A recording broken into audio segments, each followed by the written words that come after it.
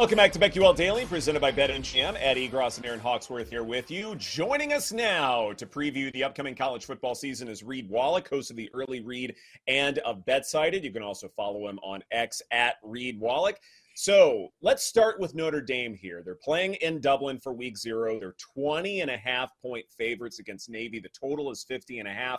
Is there a play in this game, or do you have a future with the Irish you also want to share? Hey guys, happy to be on. Happy to talk college football. We're so close. I could taste week 0. I could taste the Dublin opener between Navy and Notre Dame. Futures wise, I do have a bet. I bet the under on Notre Dame. I think that this team figures to be closer to an 8-4 Notre Dame than 9-3, 10-2 Notre Dame. Incredibly concerning offensive coordinator hire. They promoted their tight end coach, Gerard Parker.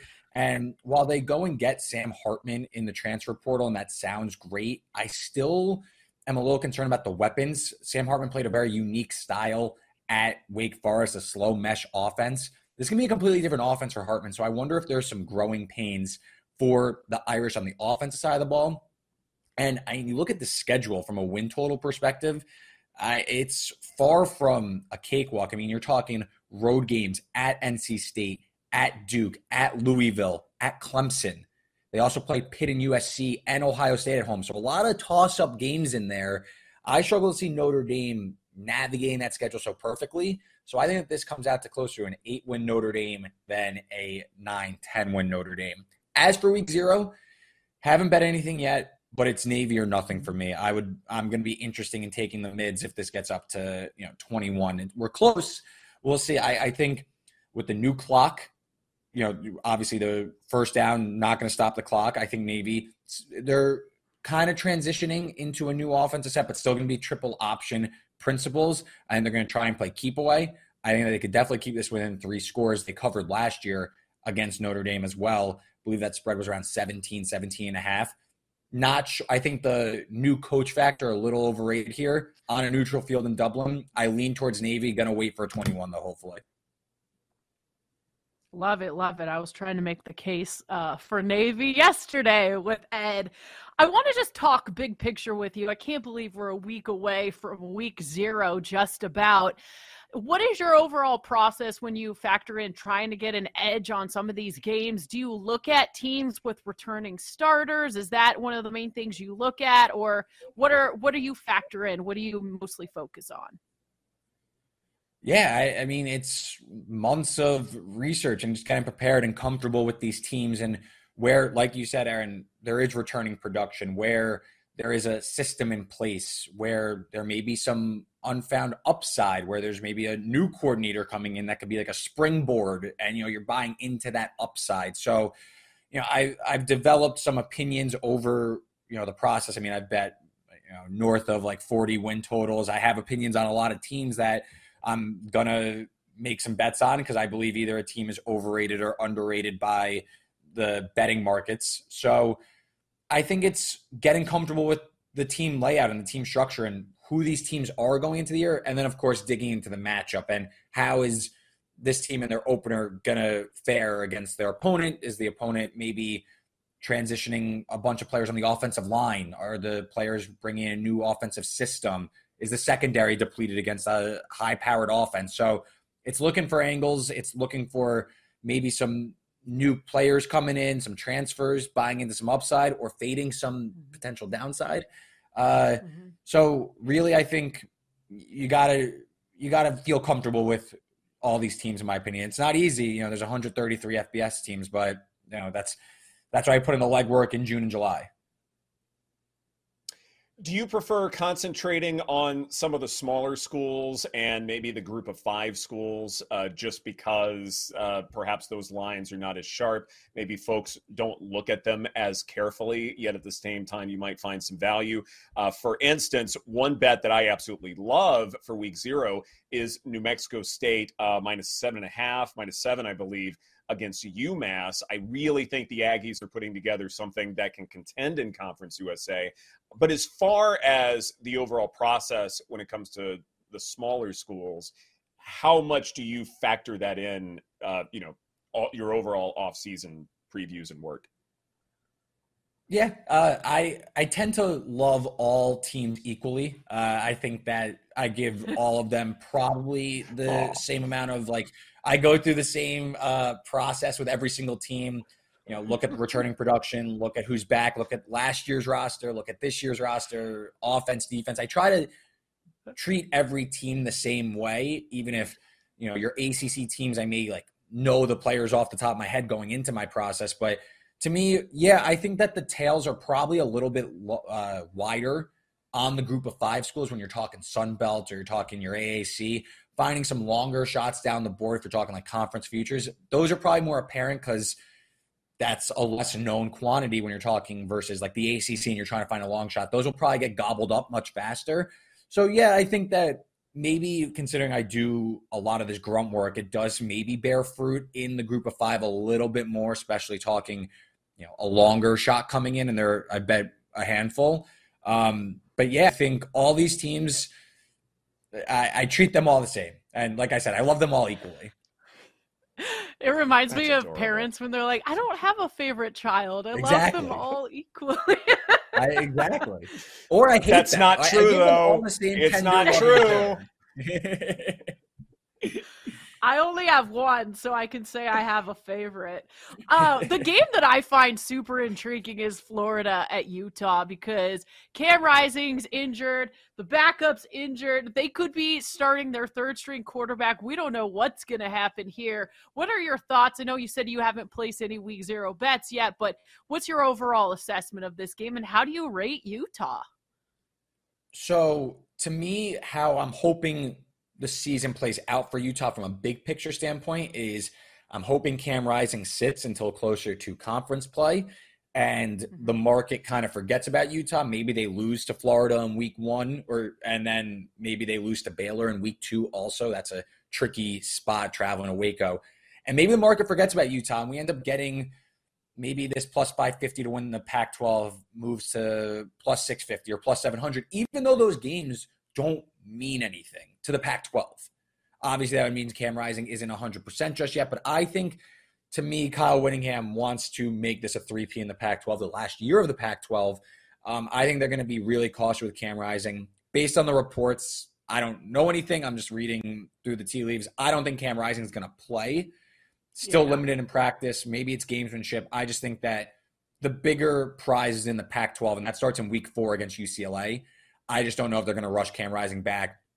Backup Rose, lacerated kidney, I believe it was. He was in the hospital. Doesn't sound very good. I don't know if he's going to play. And look, I went to Wisconsin. You can see the Wisconsin helmet behind me. I don't think Graham Mertz is very good, but it's still Florida. It's still an SEC school, so I think they're going to hold up pretty nicely. To me, the only way to play this game, this game has been trickling down all summer. 7.5 is gone. Buy this touchdown right now with Florida plus 7.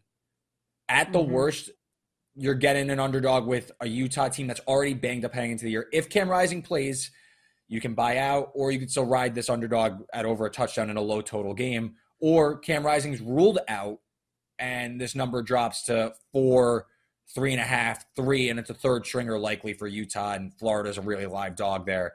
Big picture, I still like Utah. I'm probably looking to buy them to win the Pac-12. I'm probably hoping, though, the number drifts out a little bit further, though, as the market sours on them.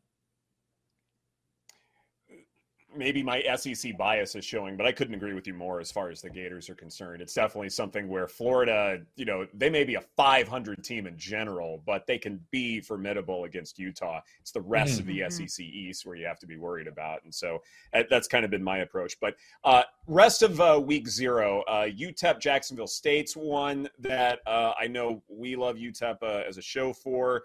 USC is a 30-point favorite against San Jose State. That is a big number. Anything else from week 0 kind of stand out to you just upon a cursory glance? Yeah, week 0, that UTEP Jacksonville State game. Over is my play. I also played – so I like Jacksonville State this season. We've seen – this was, I believe, a 10-win team in the FCS level last year, and they're jumping up to Conference USA, which is probably going to be with the MAC as like the worst conference in college football this year. Only 9 teams, a lot of weird scheduling quirks. Jacksonville State returns a ton on offense, particularly Zion Webb, their dual threat quarterback. Now, this is Rich Rodriguez, the head coach. He was the head coach at Michigan, runs a spread offense. Zion Webb, not necessarily the best downfield thrower, only threw for like 1,700 yards. We also rushed for 13 touchdowns last year. Really dynamic. I think this game's going to have a lot of pace. UTEP chucked the ball down the field last year. Really, that was their best form of offense with Gavin Hardison. I believe they graded top 3rd in the country in explosive pass rate. I think you're going to see both offenses chunk plays left and right. I played 50.5. 51 is a key number. That's widely available. 52 is also a key number. I think once we get to 52, that's where I'd stop playing it. Jacksonville State UTEP over 51.5. I think that game is going to be sneaky, the one that steals the show come week 0. I think that game's going to be high scoring. And honestly, long-term Jacksonville State over 4.5 wins. You can find plus money on that. I like that quite a bit. I think plenty of toss-ups on that schedule. And we don't know the hierarchy of the Conference USA. We know it's Western Kentucky and Liberty at the top. After that, though, we don't know who's really the 3rd best team and really who's the 9th best. Or we have a feeling of the 9th best team is probably FIU. But in between there's a lot of room to move. And I think Jacksonville State can really wow some teams jumping up from the FCS level. You mentioned you do a lot of your prep in June and July for college football. Who did stand out as being overrated, who maybe will surprise us? Overrated, that a team I'm fading that I've been seeing a lot of love. I saw someone mention them as like a CFP dark horse, Texas Tech. I played their win total under 7.5 at -125. I believe that should be still available, but under 7.5. This was a team that I see a lot of love for the offense. They play super fast. They went for it the most 4th downs attempted last season. And listen, that works, but that also adds a lot of volatility to your win total. I believe they won 4 one-score games last year.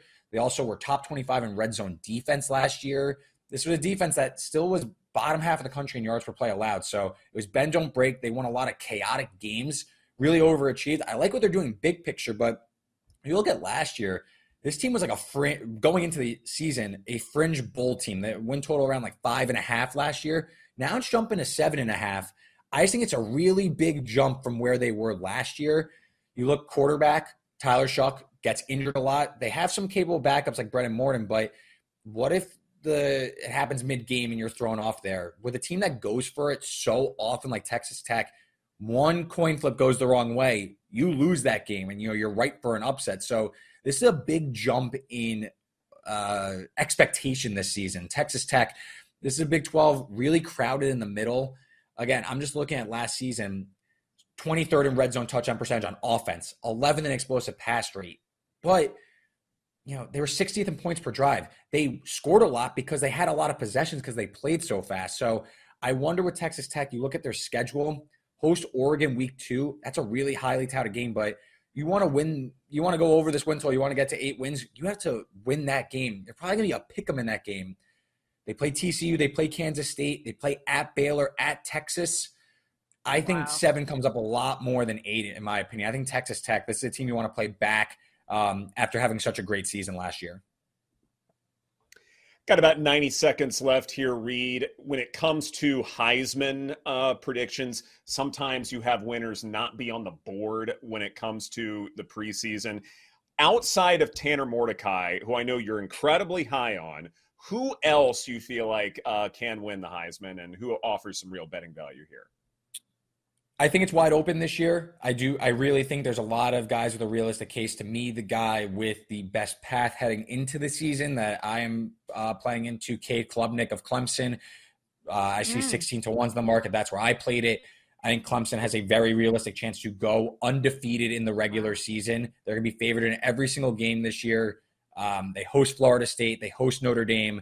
Other marquee matchups at Miami and at North Carolina State. I think there's plenty of runway with Garrett Riley coming in from TCU, who created a Heisman finalist last year who was the week 1 backup in Max Duggan last year. Klubnik, 5-star quarterback, plenty of pedigree, 4 or 5 returning offensive linemen. Clemson goes undefeated, 11 wins even. He's a finalist, 16-1. I think that number's going to age like fine wine. Again, we took Tanner Mordecai out of that possibility with this conversation. We did include him. Obviously, he's number one. But Cade Klubnik, also a fantastic pick, and definitely, I think, a bet that I will be making. So good stuff there. Reed Wallach, host of the Early Read and of BetSighted. Thank you so much for your time. We greatly appreciate it. This is BetQL Daily, presented by BetMGM. Coming up next, the NBA has announced its schedule for the upcoming season. What are a couple of key bets that we want to place right now? That's right here on the BetQL Network.